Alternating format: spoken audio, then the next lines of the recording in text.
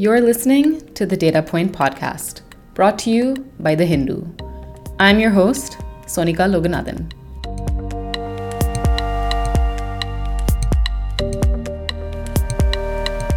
Earlier this month, the Supreme Court passed a ruling that allows the court to grant divorce in cases of what it termed irretrievable breakdown of marriage. The decision was made in line with the premise of Article 142.1 of the Constitution, which states that there should be complete justice in any cause or matter. There are several grounds for divorce in India's marriage acts, but until now, the irretrievable breakdown of marriage was not one of them. This ruling now means that couples who want to end their marriage without blaming their spouse for something like adultery or abuse can do so. But is it all as simple as it seems? Joining me today is Geeta Ramaseshan, an advocate at the Madras High Court. Ma'am, thank you for joining me today. To start off, can you explain this ruling and how it'll play out? I want to know how different it is from the divorce laws and proceedings that are already in place. The court has laid the point that the Supreme Court alone have the power to do complete justice, in the words of the court, to dissolve a marriage on the ground of irretrievable breakdown. Okay. Now, the concept of irretrievable breakdown of marriage as a ground for divorce is not there in the personal laws, except Islamic law in a different form. But it is not there in Hindu law, it's not there for Christians, and it's not there under the Special Marriage Act. Therefore, they have now said that if they feel that a marriage is dead, laying down certain parameters for the death of a marriage, and the case is before them, then they alone will have the power to dissolve the marriage on the ground of irretrievable breakdown, because that is not a statutory provision that is available to parties. But having said that, I want to say that this concept of, dissolving the marriage by the Supreme Court, saying that the marriage has broken down irretrievably, has actually been there for a very long time, And however, in between, there were a few judgments that said that the courts do not have the power to dissolve a marriage on this ground when there is no availability of such a relief in the statute. And hence, this matter has now been set at rest by the full bench of the Supreme Court. Okay, so can you explain what the existing grounds for divorce are and what would constitute as irretrievable damage to a marriage? There are many grounds on the basis of which marriages can be dissolved, okay? But if you were to take the main laws of Hindu law, Hindu, Christians, and the Special Marriage Act, the most common grounds on the basis of which cases are coming before the Supreme Court are cruelty, adultery, desertion, sometimes mental illness. Okay. So now in these cases, you actually have got to prove what in law is called as a matrimonial wrong. That is, I have to prove the cruelty when I'm saying that I want my marriage dissolved on that ground. I have to prove the cruelty of the spouse. I have to prove the desertion, adultery, etc., etc. Therefore, this concept is what we call as a fault-finding basis for divorce. I have to find a fault with the other spouse in order to walk out of a bad marriage. But when we are looking at irrevocable differences or irretrievable breakdown, which is there among many other, which is there as a ground for divorce in the West, you are then saying the other party is not at fault, or we are not bothered about the fault of the other party, but because of certain factors, we cannot get along, and I want a divorce based on those differences. Now, if you ask me, see, both have their ups and downs. Now, if we move a divorce on the basis of irreconcilable differences, then I'm not making allegations. I am not required to bring in evidence. I am not required to, subject myself as well as the spouse to cross-examination, laying down the life bare, And to be scrutinized by third parties, who ultimately is going to judge whether I deserve the divorce or not. I mean, a judge is ultimately a third party, right? Whereas here, that's not the criteria. The court goes by the presumption that the marriage is dead. No point in making two people live. Having said that, uh, the the concept is also, criticized. I mean, every concept is bound to be criticized. Now, that concept is criticized on the ground that even a person who has done something wrong can take advantage of the law and get the marriage dissolved very easily. Yeah. And in a scenario where the spouses are actually not very equal, it always works to the advantage of the man. Can you elaborate on this? See, as a lawyer, I know for a fact that there are certain cases where we handle, and I feel that, if that was a ground of divorce, it would make things much easier for the spouses. But it is also a reality that if this is a form of divorce, then, men, especially in, in rural areas with patriarchy, with so many other things into play, can easily move a court and say that, they don't want to get along with their spouses. And therefore, the marriage needs to be dissolved. That is, if this is a ground for divorce. What the Supreme Court has said in the judgment is there have to be certain criterias.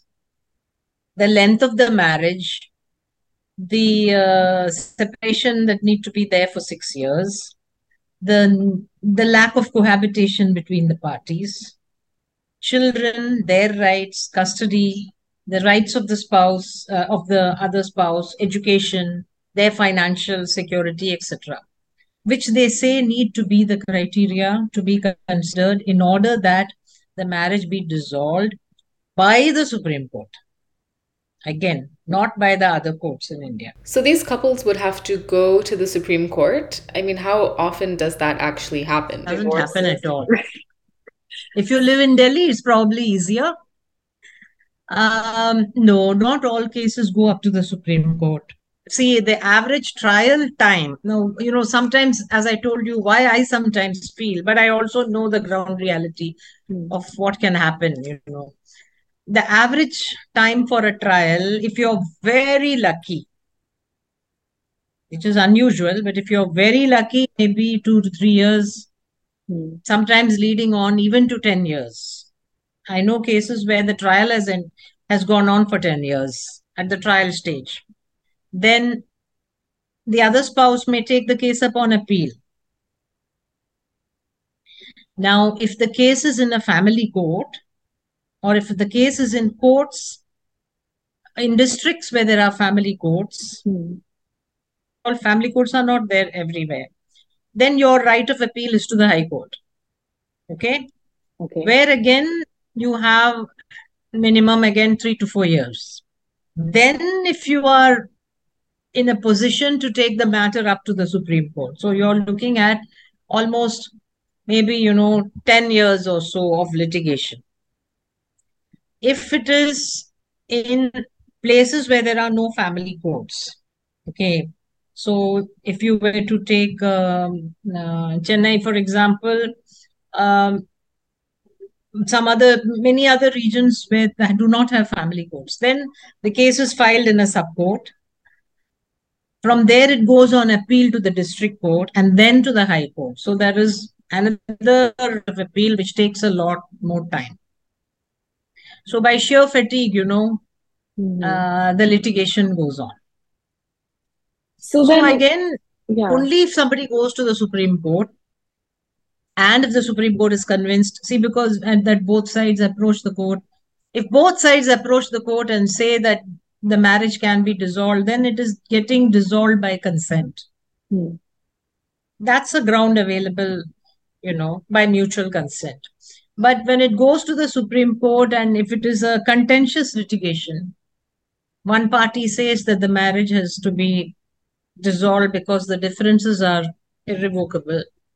The court has laid down those parameters. So it actually does not help most of the litigants in India. You mentioned men benefiting from this ruling, especially men from rural communities. So How exactly would they benefit or be impacted if the ruling can only really be put into effect by the Supreme Court? Is there maybe like a sort of trickle down effect? See, okay, let's look at rural communities in India. Okay. When you marry, you move out. I mean, the wife moves out. She moves to a different place. Okay. You're not always in the same city or same village. See, before that, can I say something? See, in 2011, if I'm not mistaken, there was a bill in parliament that that wanted to introduce irrevocable differences as a form of divorce. A bill was introduced in the parliament, and women's groups at that time expressed concern that if this was to become law without actually addressing the economic rights that go with it, because in other systems of law, you have irreconcilable differences, but after that, you have division of property. Every property that is purchased after marriage belongs jointly to the spouses. We don't have that law. And then there has to be differences, there has to be alimony, etc. Alimony, of course, is there for us. So that time there was an opposition saying that if this was going to be brought in as law, other factors have to be considered. Then somehow it was referred to a select committee and then it lapsed. So it was not as if this was not in discussion earlier, precisely on this apprehension that it will make it very hard for women. So, based off the data that we looked at, we saw that 30% of women who are in marriages are abused in one form or another, be it physical, emotional, or sexual. But then we see that only 1 to 4% end up getting a divorce. So, can you explain why there's such a wide discrepancy between the number of women who are facing forms of abuse and then the number of women who actually are getting out of these situations? What are the things that are working against women from society, but also, is there anything in the legal structure that's holding them back? I think society wise, still very hard for a woman to come out of a marriage, go to the court and get a divorce. It's not easily acceptable. There is no support system, first of all. Then you have to be really financially independent to make that decision. And even those women who are very financially independent, on a comparative scale, often find this decision very hard, especially when there are children. Now, there's one thing interesting which I wanted to ask you about the statistics that you have sent. Is that you have been looking at divorces, right? Divorce and separation, yeah. And separation, yeah. Yeah. There are the other cases which are filed just for maintenance. Women don't ask for divorce, but they ask for maintenance for themselves and for their children. Now, if you actually look at a case of that nature, a marriage in such a situation is also broken down, right? Because she's gone to court, she's asking for maintenance, she has not asked for divorce. Therefore, the number of cases that are filed for maintenance is actually high, and that cuts across all strata of society. Now, coming back to your query, I think it's still very hard. Constantly one also hears this, oh, people are rushing for divorce in the first instance, and, people are just filing for divorces in the first instance, etc. But I'm asking you, if let's take Chennai, for example, 5,000 odd cases filed in a year compared to what the population does that show any increase? Hardly Right. so, Right. Um, and to decide on this is still very difficult. Even if you think it is a bad marriage, your options, are very hard. So, do women from more financially well off backgrounds, do they have a higher divorce rate than poor women? Or do you see that women from poorer backgrounds maybe opt for a separation sort of situation instead? Because, we hear so many stories of women who, for example, work as house help and they leave their husband because he's abusive or he's an alcoholic or whatever the case may be, and they just have to get away from them, not necessarily in the form of a divorce, but a separation. So is there a difference in the way that these women from different economic backgrounds go about their marriages? If you look at, say, economically not so strong women, like the working class, women from the working class, such as the, house help, women working in the unorganized sectors, etc. Now, you'll often find in those situations that within their spouses, they are also economically independent. The spouse is spending money on alcohol, the husband beats her up or assaults her. She is also in that structure economically independent. But that is, I'm talking about the women who come to court. Okay. But then their support system of ending a marriage may or may not be there. Ultimately, in my experience, I find that women who end the marriage or who are most quite content or come to the court for a divorce have a strong natal family support system. It's hard for them, they do rely. I mean, they still do, women, we still do rely on our families to support us. It's very, very few women who take the step of not taking their support at all. I mean, even today, women in their 40s or whatever age, is when they come to meet a lawyer, they still come with a family member. Have you noticed any changes in the number of women looking for a divorce or seeking divorce across age groups? Do, younger or older women have a harder time getting a divorce? Despite all that people say about this divorces increasing, etc., unless the family supports a woman, most women don't take that decision. Yeah. It's very, I don't know sometimes how they say divorce is for the asking. Everybody thinks it's not so. I mean, even if divorce is for the asking, when a woman feels she doesn't want, to be in that marriage, why should she be forced into? There are two kinds of prejudices you see. Let me share that with you. There is a great prejudice against a senior woman. There is a prejudice against age.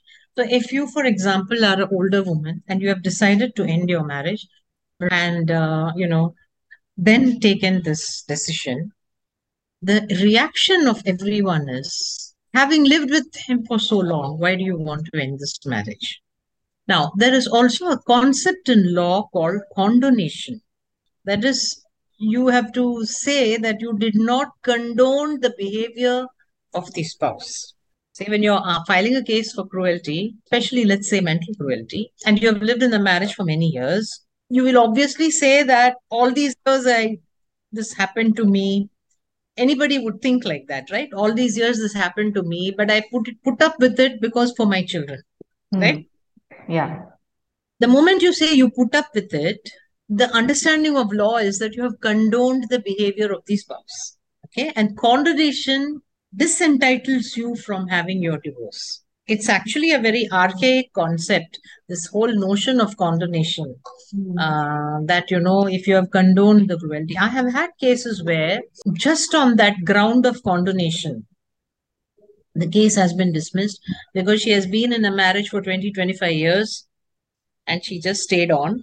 So the way in which the court looked at it was, the way in which the cross-examination also went was, you stayed for so long, you therefore decided to stay with him, and taken on the route of condonation. So even though there was cruelty, the courts have held that, but you condoned the behavior, therefore you're not entitled to divorce. So to me, this is a discrimination on age, refusal to see what makes older women come out of a marriage. And the fact that when an older woman comes out of a marriage, her decision is very, very strong, and her decision has been taken after a lot of thought that has gone into it. It doesn't look at it from this feminist, way at all.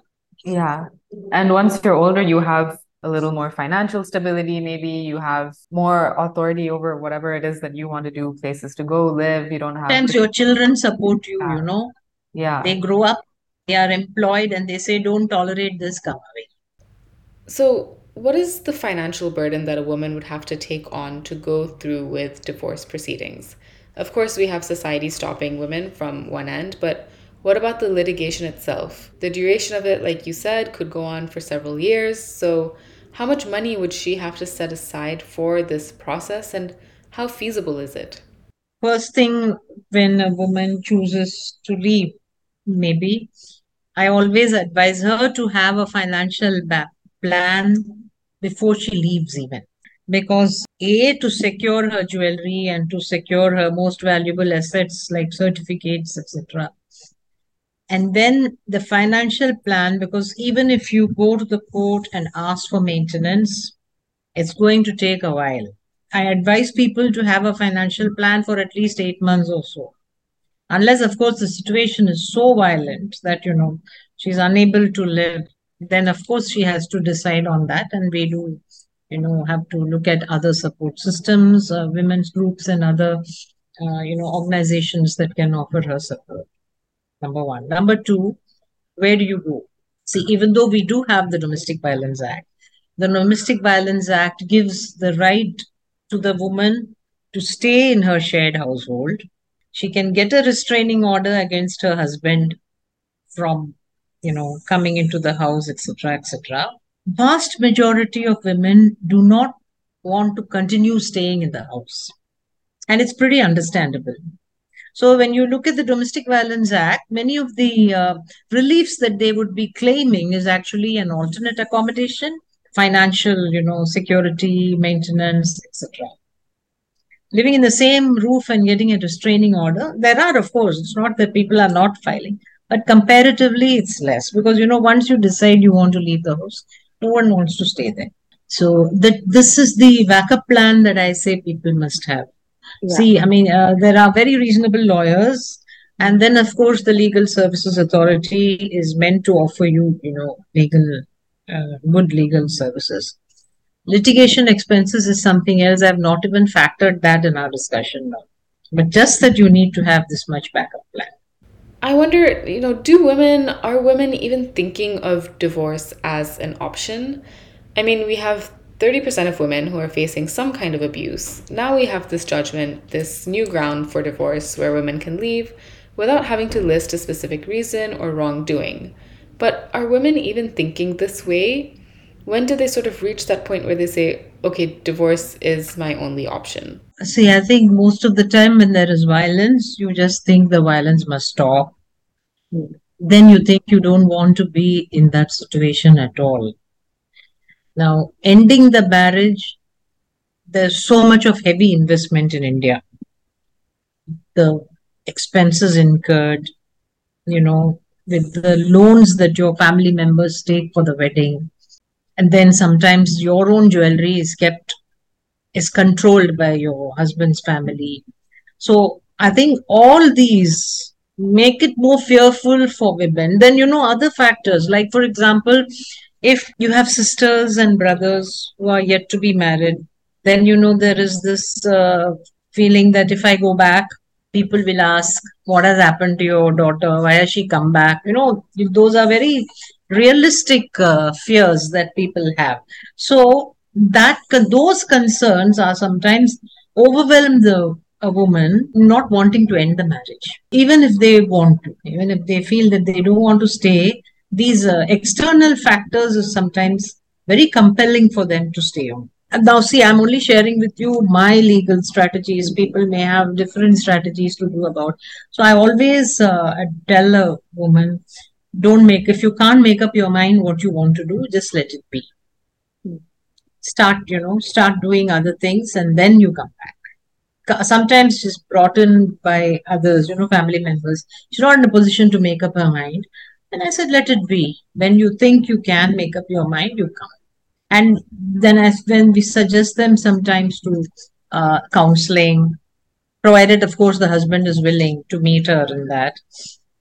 And for various other, to various other options. Then when she decides, sometimes to work on the marriage, sometimes to not work. And children are a big factor that think twice before they want to leave a marriage, because you never know how it impacts them, and you don't know how it will be held. And then you don't know whether you can afford their education, how long it will take for the spouse to get you, to give you the money for their schools. That's a very major factor that would actually make many women think twice before they decide to break a marriage. What is the West doing differently legally? Societally, we know that the West is very different from India, but Is there anything in their legal structure that we maybe don't have or aren't implementing in the same way that's resulting in far higher divorce rates over there compared to India? See, the West, their grounds for divorce. They had adultery. They had various other grounds as a ground for divorce, and they changed that law into the breakdown concept, where we call it as the breakdown theory of divorce. We have different theories of divorce. The ones that we have in India is called the fault finding theory, where you have to prove a matrimonial wrong, and the West, of course, is now into the irreconcilable differences breakdown theory. So you don't have to make any allegation. Now, there, of course, you see, can't get along with someone, okay, move the court, divorce comes easy. Okay. Now, whether that is a reason for higher rate of divorce, I don't know. I can't make that statement at all, because social cultural norms are different. But what they have done, see, what happens there is, if you are in a marriage for a short while, the relief that you get in terms of your alimony, etc., is much less. Okay. If you're in a marriage for a very long time, then your contribution to the home is always looked into, not factored in, but it is understood that you're in a marriage for a very long time. Then the investments that are done within the marriage, the properties that are purchased, all that are divided into half, in whether it is in one spouse's name or not. They have the community division of property. So that is the way in which the economics of a divorce are factored in. Now, we don't have that process at all. Now, even if we had that as a law, how many families or how many people would have division of community property? I want to touch on custody over children because clearly that's a major factor when it comes to a woman's decision on what she wants to do with her marital situation. So, what is that process like? And when the judge is determining who gets custody over the child, how much of a role does a parent's financial situation play? Well, every case of custody varies, of course. We all know that. And most of the time, custody cases are surviving on interim orders. When one parent has the primary custody and the other parent then seeks visitation rights, and it goes on. Now, basically, the overall, in most cases, the custody continues to remain with the mother. In India, we don't have a concept of joint custody unless both parties are willing to, accept that. Couples do make a conscious decision of wanting to share the custody, then they do enter into an elaborate memorandum of understanding, okay, as to how that should be. But otherwise, custody remains with one parent. The other parent gets various processes of visiting rights. How does it work, or how does it play itself out?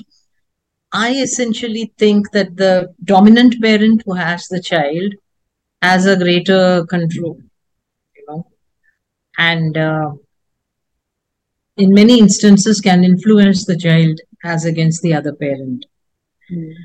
But sometimes there are very genuine instances why one parent is not very comfortable sending the child to the other parent. And of course, the other parent also. See, custody becomes not just a dispute between the spouses, it also becomes a dispute between the families. So the grandparents also start playing a major role into the way in which the child has to be approached, etc. So in many ways, it's one of the saddest battles, that you can see in the way in which it is playing itself out now more. And how does court determine custody? See, technically now there is a shift in thinking by looking at by looking at custody as a right of the child to have access to both parents. Earlier, it used to be the parental right over the child. But now it's reversing, and it's looking at the best interests of the child in terms of, what is the best interest of the child in terms of having access to the other parent also. So, for example, the Supreme Court has said that that the child may like something, but the best interest has to go beyond that. So, say, for example, if a child may say, I don't want to go to one parent, but you can see that if it is said out of the reason of fear or for some other behavior on the part of the parent, misbehavior on the part of the parent, that is something that is understandable.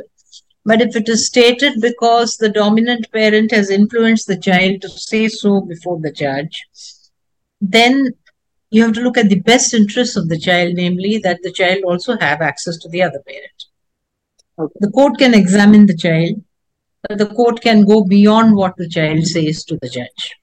So it focuses far more on the behavior and the dynamic of the parent with the child and the spouse rather than the parent, the mother generally, her financial situation. No, ours is not a situation where, the court will say one parent is better off, therefore send the child to that parent. No. If the mother is not well off, the method of approach is that the father should provide for her and the child and have access to see the child. Okay. Not that the father is more well off, therefore send the child there. No. It doesn't look at that way, at it that way now. So just to sort of circle back to the judgment, if a couple wants to get a divorce on the grounds of irretrievable damage, does just one person have to say that the marriage isn't working and that they want to end it, or does it have to be mutually agreed on? Well, if both spouses want a divorce, then you file a petition by mutual consent. Okay? A mutual consent divorce can be granted within 6 months. Have 2 hearings. One hearing when you file, and the second hearing when the case is over, the court is going to ask you, have you made up your mind? Do you still want a divorce, etc.? And you say, yes, you want a divorce. Now, in a mutual consent, if there are issues of maintenance, custody, visitation, etc., all can be discussed. And so all are, if agreed upon, put as terms in the divorce. Okay. Then you have the other form of divorce that I told you about, which is the common form, that you file a petition for divorce, you make out all these allegations, the other spouse comes and makes out various other allegations against you. These cases, before going for trial, is today going for mediation. During the process of mediation, all these larger issues are discussed by the mediator with the parties. And if during the process of mediation, the matter can be resolved either by getting back together or ending the marriage, but in a consensual manner, the matter is then settled before the mediator and parties come back to court and file a mutual consent petition. But some cases don't get resolved through a settlement process. So some cases then become a full-fledged trial, where the court has to decide. Then the court has to decide on the basis of evidence whether the person who has asked for divorce on the grounds of cruelty, desertion, adultery, etc., has been able to prove her case. So with this ruling, unless you are a couple who, one of whom wants to get a divorce for no specific reason, other than, they just don't want to be with this person anymore, and then they manage to take the case to the Supreme Court, that's the only way that this ruling would sort of come to fruition? See, it's like this. There are situations where you just don't want, maybe you want to move out of the marriage, okay? And it's not as if many women do feel that way, right? They may not have anything much against the husband in terms of the law. I mean, you may not like, you may have, you do have various other factors, but it may not come within the box of cruelty or desertion, right? So, in terms of getting materials of evidence, but you would still want to end the marriage. If your spouse is not willing for a mutual consent, you then will have to make out certain grounds to get a divorce on the examples that I gave you. Goes to court, maybe there the case is a strategic tool. The litigation becomes a strategic tool to actually see whether, the issue can be settled. If it works out, if it goes through all these processes, and then, sometimes, um, if the other spouse says, okay, I'll agree for a divorce, but let's settle it on certain terms, fine. If not, it has to go to the trial court, from the trial court to the high court, and if you can afford, you go to the Supreme Court. And not all cases go to the Supreme Court, Sonika. Not all parties can afford a litigation there. So ultimately, given all we've discussed, does this ruling end up empowering women at all to walk away from a marriage that they are not happy in? No, not at all. How much of an impact does this ruling actually have? Only if you go to the Supreme Court. It hardly has an impact. And there too, it says, it is, of course, it's good that it has laid down certain parameters on what constitutes a breakdown. But then, that also depends on looking at the materials of evidence before you, right? How many years of separation? Has there been any cohabitation between both parties?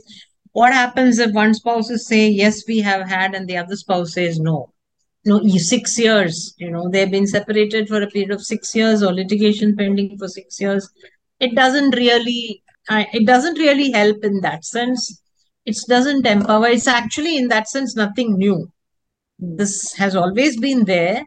Now the Supreme Court has given a clarification and has laid down criteria as to what constitutes irrevocable differences. So it's not very helpful in that. If you really, if, for example, the court had made this a law, which they can't make, of course, but if the high courts had been empowered with this, then it would have been a little different, because, we have cases that come up to the high court and are pending for 10 years. I mean, 10 years of litigation over a marriage is really a sorry state of affairs. It's hard, it's unpleasant, it just, the individual just withers away. That's it for this week's episode, but I'll be back soon to unpack the next big data story. You can listen to this podcast on all major streaming platforms, including Spotify, Apple, and Google Podcasts. And as always, you can check out all our other data stories at thehindu.com/data. Thanks for listening.